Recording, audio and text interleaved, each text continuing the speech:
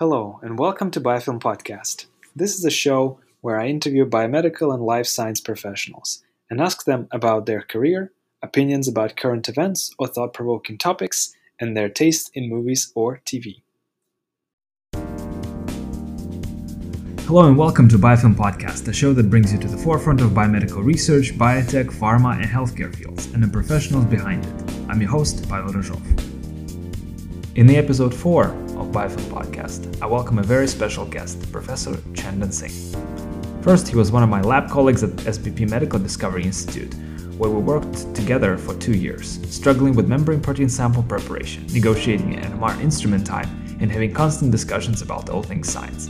However, he is also special because of his determination and the resulting accomplishments, coming from a small village in India to his undergraduate and graduate work in one of the most prestigious universities there, to his postdoctoral stints at MIT and in San Diego, where we met.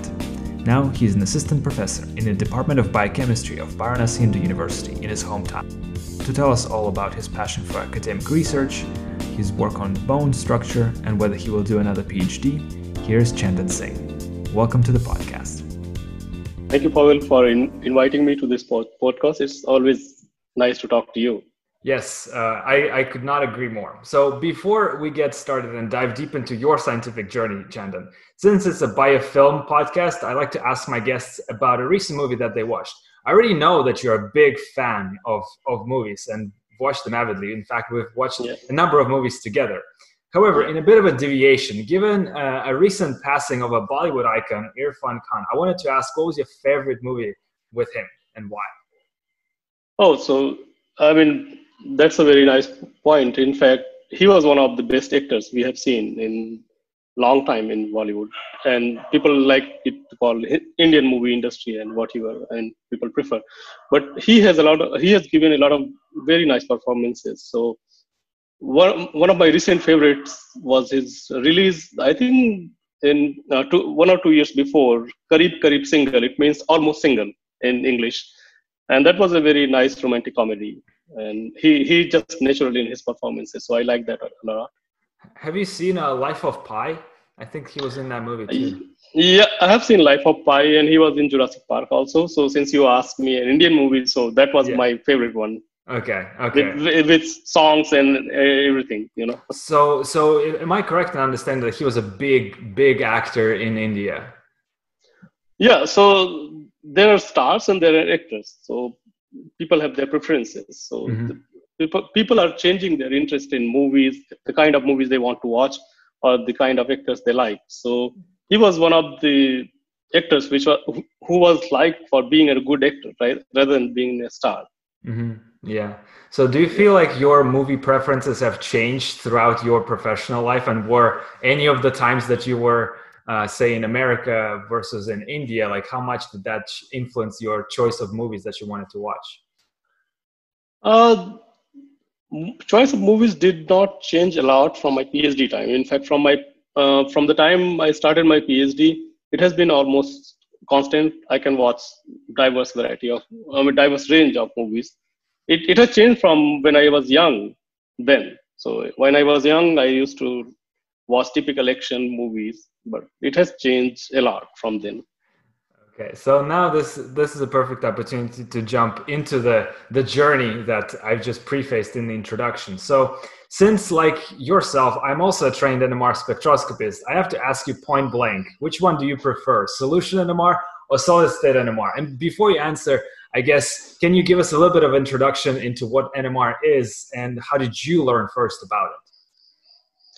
So NMR is basically a technique which gives you, in a very broad sense, it gives you opportunity to look into microworld in their absolute native states without tempering too much. So like if you want to look small molecules, you can just put a serum sample inside the NMR tube. You don't have to treat with anything, and you can have a profile of small molecules within serum. You can have their concentrations, and that helps you to get details of patient condition and those kind of things. For protein molecules, we can study structure, dynamics, and all different kind of details. So basically, it's like a magic wand which allows you to see the microworld, at atomic scale. So you can get site-specific information.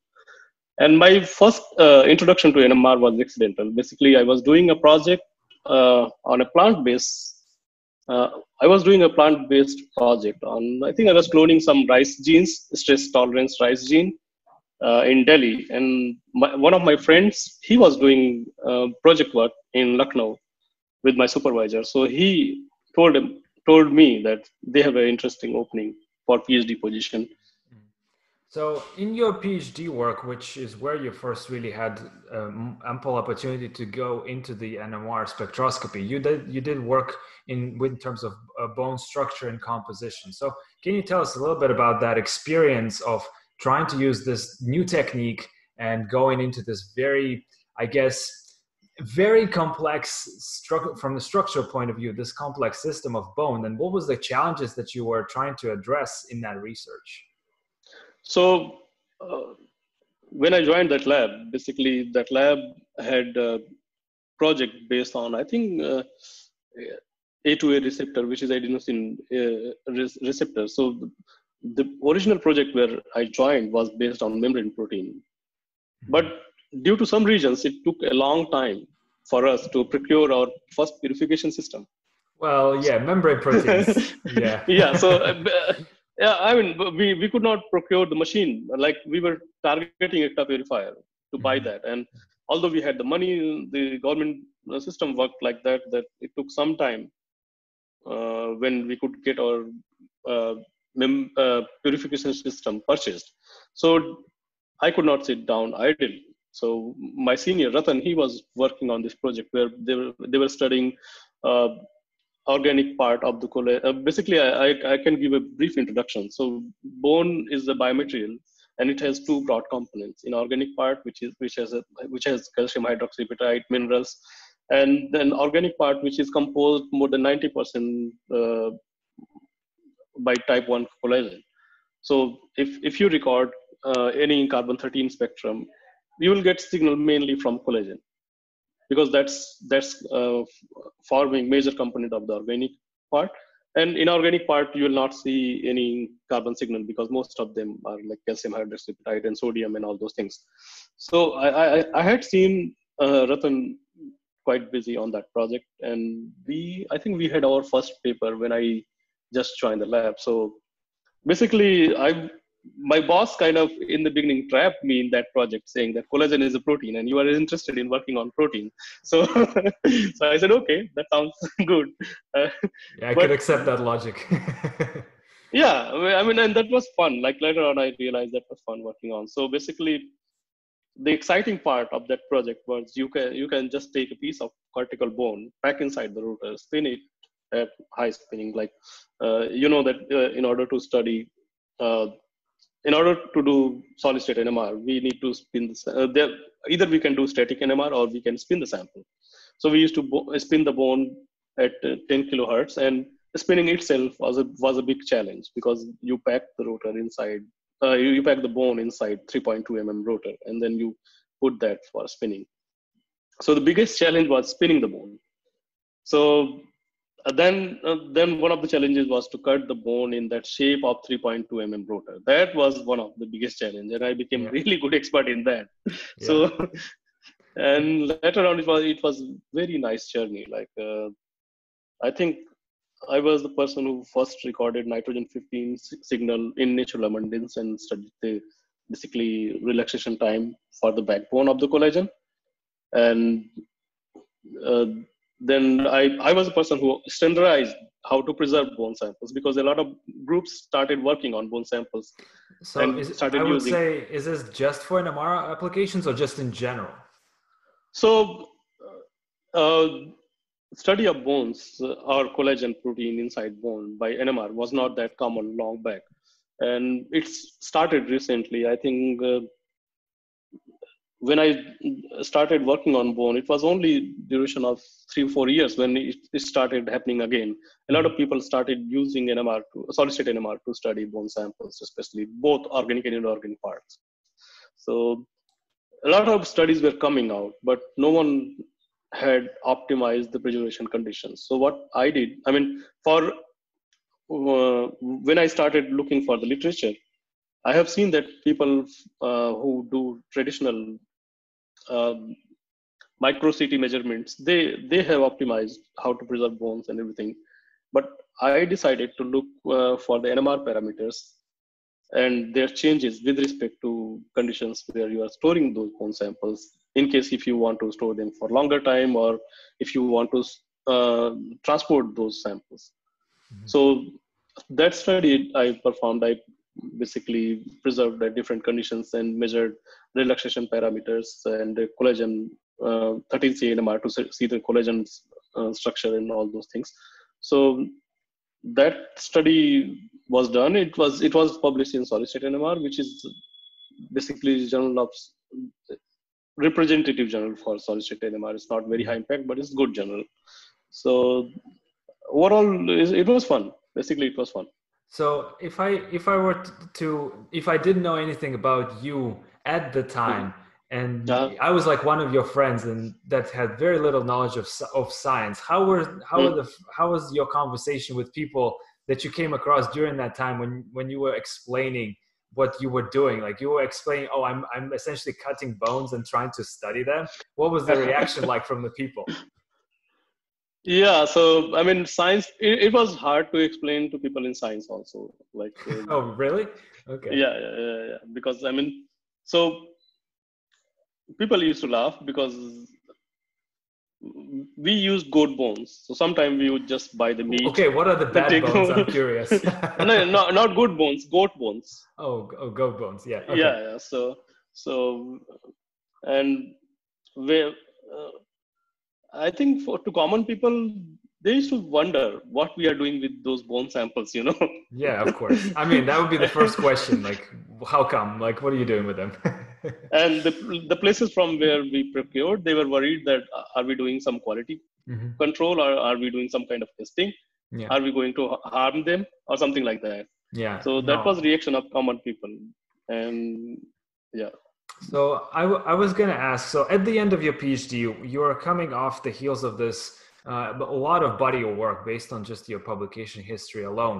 So you're entering this new phase. Like what was going through your mind at the time? Like what were your goals that you were setting out for yourself that you needed to accomplish? And this is sort of, I will come back to that point because one of the things I really admire you is your strategic thinking and sort of having a plan and a backup plan and all those things. And when did it really start for you to solidify in terms of what you want to accomplish in life? Was it sometime at the end of your PhD? So PhD was fun till third year, and around fourth year, when I was coming towards end of my PhD, I started thinking where I want to be. And you have to be really open in terms of your thinking process and what you want in next 5 years or something like that. And as you may be aware that in academics there are not that many positions. So I started thinking about that really early in my um, career. So then, I mean, at one time I decided, okay, I will not go in academics. I will go in industry because there are not many jobs and it's so much struggle. And what we don't realize as scientists, whether we are young scientists or old, I mean, we don't think in terms of time. In terms of, we don't plan in terms of years. We plan in terms of 5 year or in terms of 10 year, which is not a very good thinking. You know, you have to plan. I mean, you have to think, keep on thinking.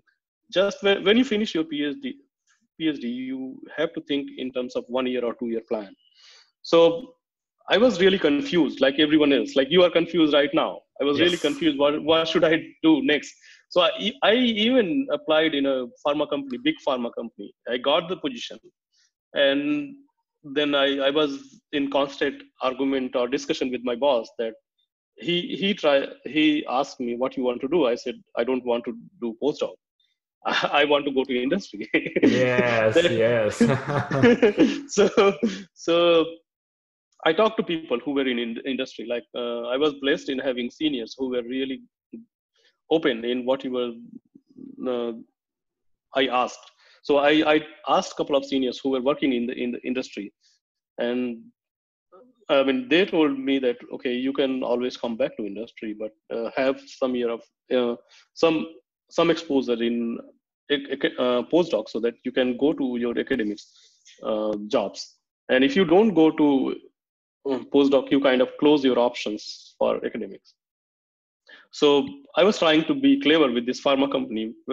When I got the offer, I asked them, "Can you guarantee me to send for industrial postdoc? And can you give me a signed letter?" And they said, "No, we will think after 5 years." I said, "Thank you very much. I have got a position in MIT, and I am living here." Yeah. So I like teaching. I like teaching and I like research. So first priority was always academics, but I wanted to be realistic. Yeah, yeah. So this is a perfect segue that into the next step that you've taken, which is this MIT position. So how did this happen? Because essentially you're now finishing the PhD in India, and I'm assuming that a lot of people in that were in your shoes who would want to go, for example, to the US to take a postdoc position. That's probably a steep competition, but also it's challenging on so many different levels, culturally, financially, academically, even like in terms of securing these prestigious types of positions. How did you accomplish that? So when I was looking for postdoc, one thing I was clear about, like, I did not want to continue my PhD work in my postdoc. I wanted to add, keeping NMR as my key technique, I wanted to add expertise in different area than my PhD work. So I chose to change my field of research. And the way it works, like you keep on applying, and then you go for the interviews. If you get the reply, and it takes like, I think it takes 50 emails to get reply from two three people, as you have experienced. Uh, Yes. so, and one thing I was really good about, I was following the kind of people um, I wanted to work with. So I was following research of Professor Mihong in MIT from long time, and so that helped when I discussed when I got the opportunity of like when she interviewed me, I could discuss all the work which was being done, and I have followed that work for a long time. So basically, I was not targeting MIT; I was targeting her lab. So, or the kind of research I wanted to do. So most of the positions where applied, I was already following from, I think, second year of my PhD. I was following most of work in NMR, in biological NMR, Right. because it's a small field. So you can count people on fingers, like who is working on what field. Yeah. So that's easy to keep track of. So in the work that you've done at MIT, what was maybe the most important cultural thing that you have experienced when coming into that position, as well as what was the professional takeaway that sort of helped you to essentially improve on what you already knew as a PhD student? So I mean, you face totally different problems. Like here, wherever you are in your country, or where you have done your PhD, you are in a comfort zone, and you will be surprised. The biggest problem is housing. you know, Oh I wow, that's true. I guess, mean, yeah. I mean, if you go to Boston, it took me 2 or 3 months to get my own apartment, or so that was the biggest Wow. problem, and I took that lightly. But I think a lot of time went, and time and effort went in finding proper housing. So that takes your mind off from your research for a while. Yeah. So that was first. Then definitely weather. It's like coming from coming from the place which has plenty of sunlight, and it's basically hot temperature and everything else. You go to Boston, where it's very charming to see the snowfall from long distance. So Yes. it's where when it happens for the first time, you enjoy it, you go outside, you feel it, but then it becomes a pain. Yeah. And uh, in long time you realize that you're not happy. Basically, Mhm. it's a challenge to be in those places, Yeah. especially if you come from the place which has plenty of sunlight. So that was bigger challenge. I liked most of the things in the lab, although I totally changed my field. Uh, I struggled. I struggled, but I learned a lot. Like you can learn a lot from those places. People work really hard, really hard. So what's the biggest advantage of working hard? I mean, because I know you worked when we worked together, you worked super hard for many months, especially closer to the end of your time in our Hmm. lab. So Yeah, would you say that there is no shortcuts in terms of, getting the results that you want, working hard pays off? yeah. I mean that is one thing I have realized in uh, realized over like in long time that you can take the benefit of shortcuts only if you have worked hard for a long time, so like if you have worked for 1 or 2 years, work hard, you know everything about that system, then only you can take benefit of those shortcuts or things you notice, like small things you notice in your experiments, which Yeah. will be unnoticed if you have not worked hard. Yeah. So until you know the system really well, it will be difficult to notice those shortcuts which can you can take later.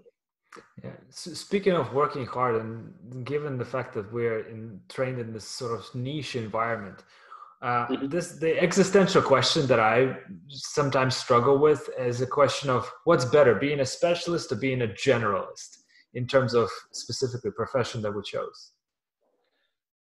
So it totally depends again where you want to go, and I think it's not difficult. I think being a specialist puts you in the same situation. There are very few positions, but there are very few people.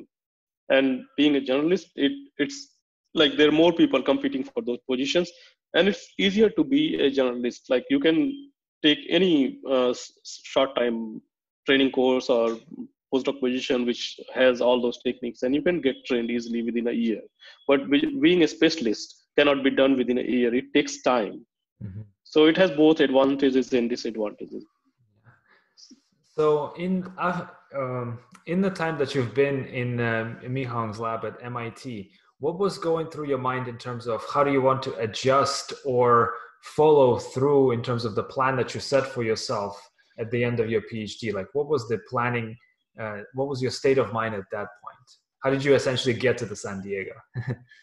So actually, what I didn't realize when I was changing my field, so that is a very high productive lab, and if you are changing a field, uh, basically you need some time to learn. You need some time to learn, and you need to adjust with the pace of the whole lab. So one thing I realized that like I I need to be in a place where basically I can give more time towards learning than producing. Mhm. So that was the reason I moved to San Diego. Like I think Francesca did not ask me for 6 months or 1 year what I am doing. Mhm. So specifically, so like that gives you time to adjust. If you're not changing a field, then you can go immediately to Mhm. any lab you want. But if you're changing a field, you may need some time to learn everything about that field and how things work in that area, something like that. So uh, that time I got in San Diego, So and what was the yeah, go ahead. most favorite? What was the most favorite thing that you think you've done in San Diego besides obviously hanging out with lab mates such as myself? uh, I love to walk in San Diego. Like it's nice, really nice weather. So you can have a long walk. You can go to the beach by walking. I used to go to lab sometime during the weekends. It's like around 3.5 miles. So I had to walk to lab sometimes during weekends if I needed to go to work. Yeah. You So can't really walking do is, that in Boston, right? yeah, in Boston you can't do that, and even in India it's too crowded, so it's not that easy. So that those long walks, and there's so many. I mean, San Diego is fun place. Yeah.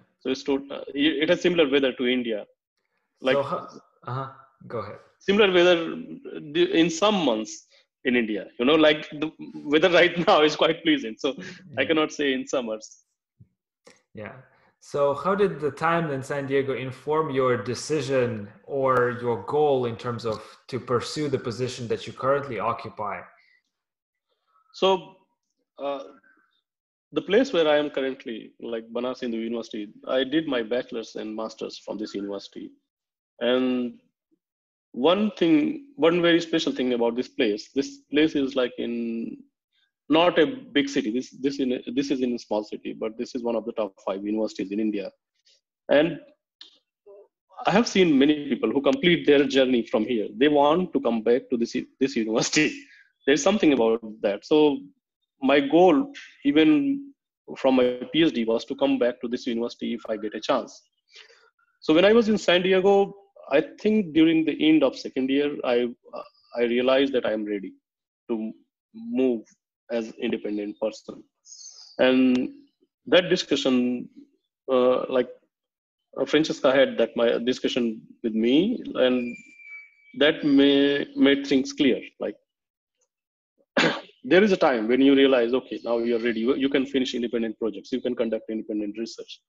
So I realized that now I think I should start applying. So I think I was planning to move to Europe in for a couple of years so that I can come back to India and give interviews and go back. It's easier to travel from Europe than in US. So the plan was to go back to Europe and then apply in India and come back.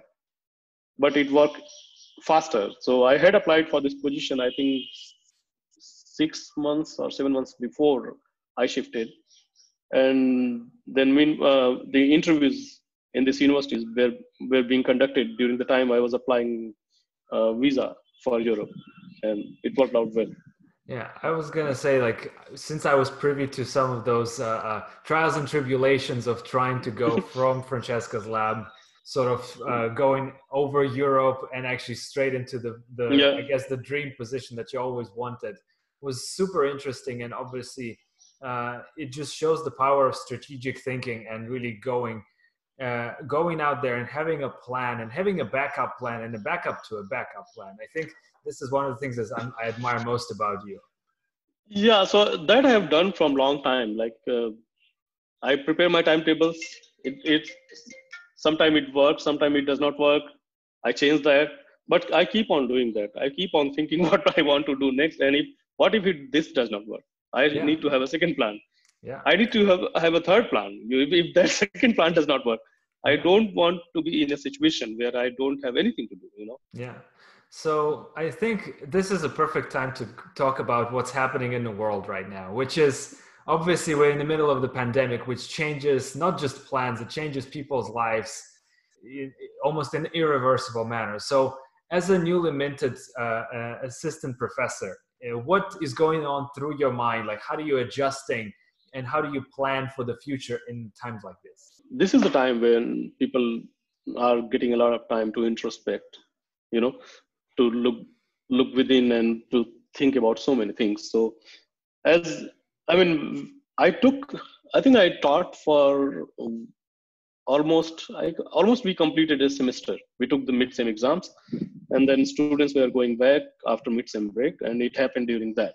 Mm-hmm. So we have been sending teaching materials to students so that they can keep on um, reading the things they have to be taught and stuff.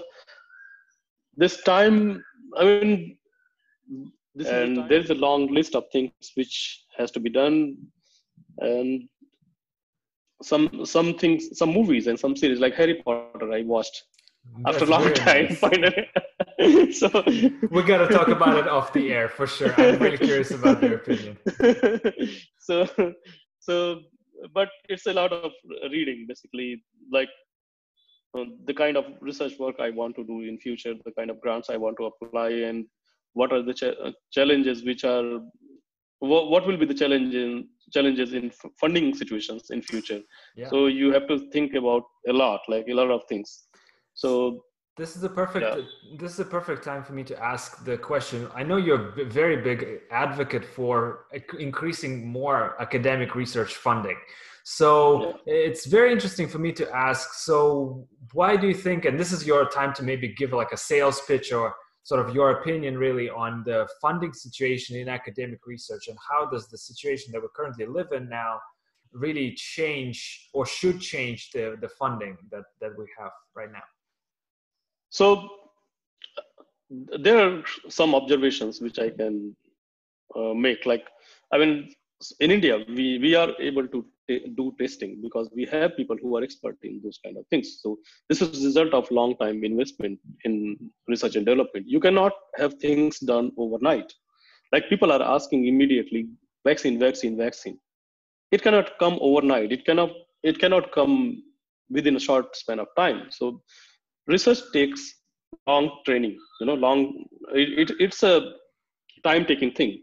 So if you have good amount of funding, and if you can attract best people in research by making it lucrative enough, giving good jobs, giving good facilities, you will have best people working on challenging problems. So if you think about the money of if you think about how much money we have lost due to this global lockdown, it's huge.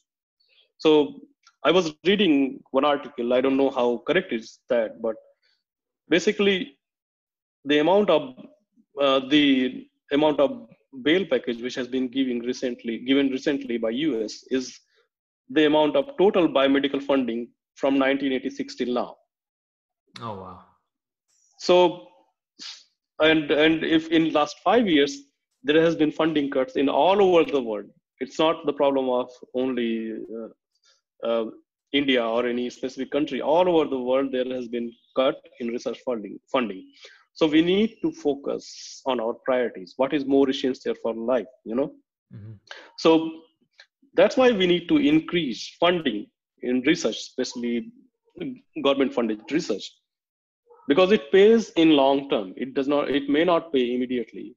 Like right now, people may say that, okay, we don't have anything against COVID-19 or coronavirus. But if you think, I mean, people, the scientists are doing all the tests. We are able to do the test because people are trained in RT-PCR. Mm-hmm. It's a very common technique. But if you have not invested enough, I mean, you will not have enough trained people. The good people are leaving academia. They are going to industry, or they are not going in research at all. It's a long route. Mm-hmm. So if you keep on reducing the funds, it's not going to be a very good situation when you need it the most, like the situation right now, Yeah. So I was planning on making another video, and you'll probably see it soon on the channel, which talks about the implications of COVID-19 when it comes to academic research. And one of the things I was planning on talking about a little bit is what's the focus that we see right now in terms of the public's perception of the contributions. And what I mean by that, it seems like academic research sort of is stolen, or rather was stolen from the spotlight by all the pharmaceutical companies, which are now running the clinical trials or developing the vaccines and so on and so forth, which is sort of running against what we really hope to achieve, is actually give more money to basic academic research. Yeah, I agree. I mean, there is difference between like society here and society in US. At least I appreciated that people in US valued scientists more than people in India. Oh. It cannot be generalized, but overall, the amount, like the number of interactions I had in US and in India, it's very difficult, or it's not that easy to convince people to go in science, mm-hmm. For the career prospects. So, and society in general values scientists more in Western world, and because they have seen the benefits in long term, So, what people don't realize, or what I think what is not being communicated effectively, is that any kind of vaccine development of any kind of breakthrough depends on the long time research which was done by people in academics. It's like 20-30 years of research, and those research is taken into account to develop any product. So that work people don't pay attention to. That if that work was not there, it will not be easy to do things immediately. all the research cannot be done by one company, or people in one company. They cannot go from zero to the final stage. There has been a lot of background work which was done by people in academics or government funded institutions, and that work forms the foundation of any kind of breakthrough in industry. So that foundation goes unnoticed most of the time. People see, and out of the many claims, I have seen many claims, but how many of those claims came to the final conclusion? We are still waiting for a final conclusion. So since it's more attractive for companies to make the case, and it will be good if anyone comes with a vaccine. There should be, a healthy competition. I'm not against that. But I think most of the companies make big claims, then it takes time to prove things. It cannot be done immediately, Yeah, absolutely.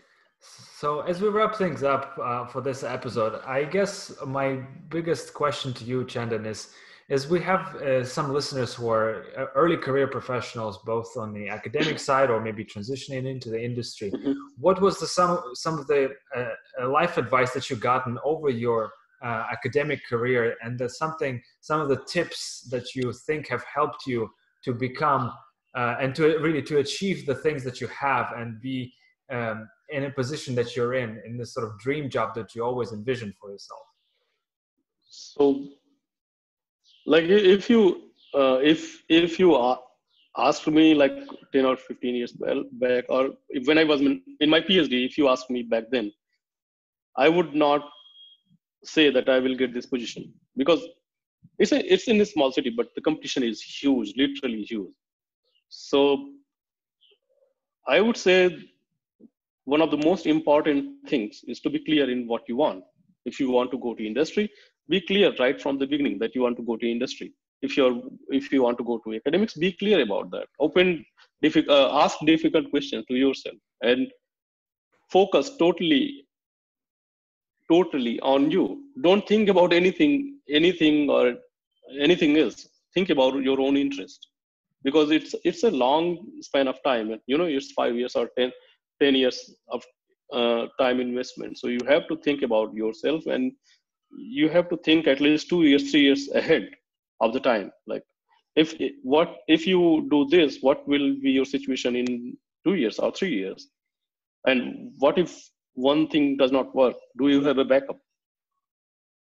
Yeah. So always early, especially people in early career, they should start looking in job scenario, and they should start looking in the skills they want. Like if someone is transitioning or willing to transition in industry, they should start looking for the positions and start looking for the expertise they are asking, so that they can plan for that.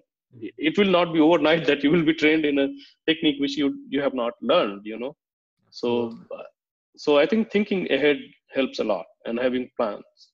Yeah. What makes it more difficult most of the time, if we get in a comfortable situation, we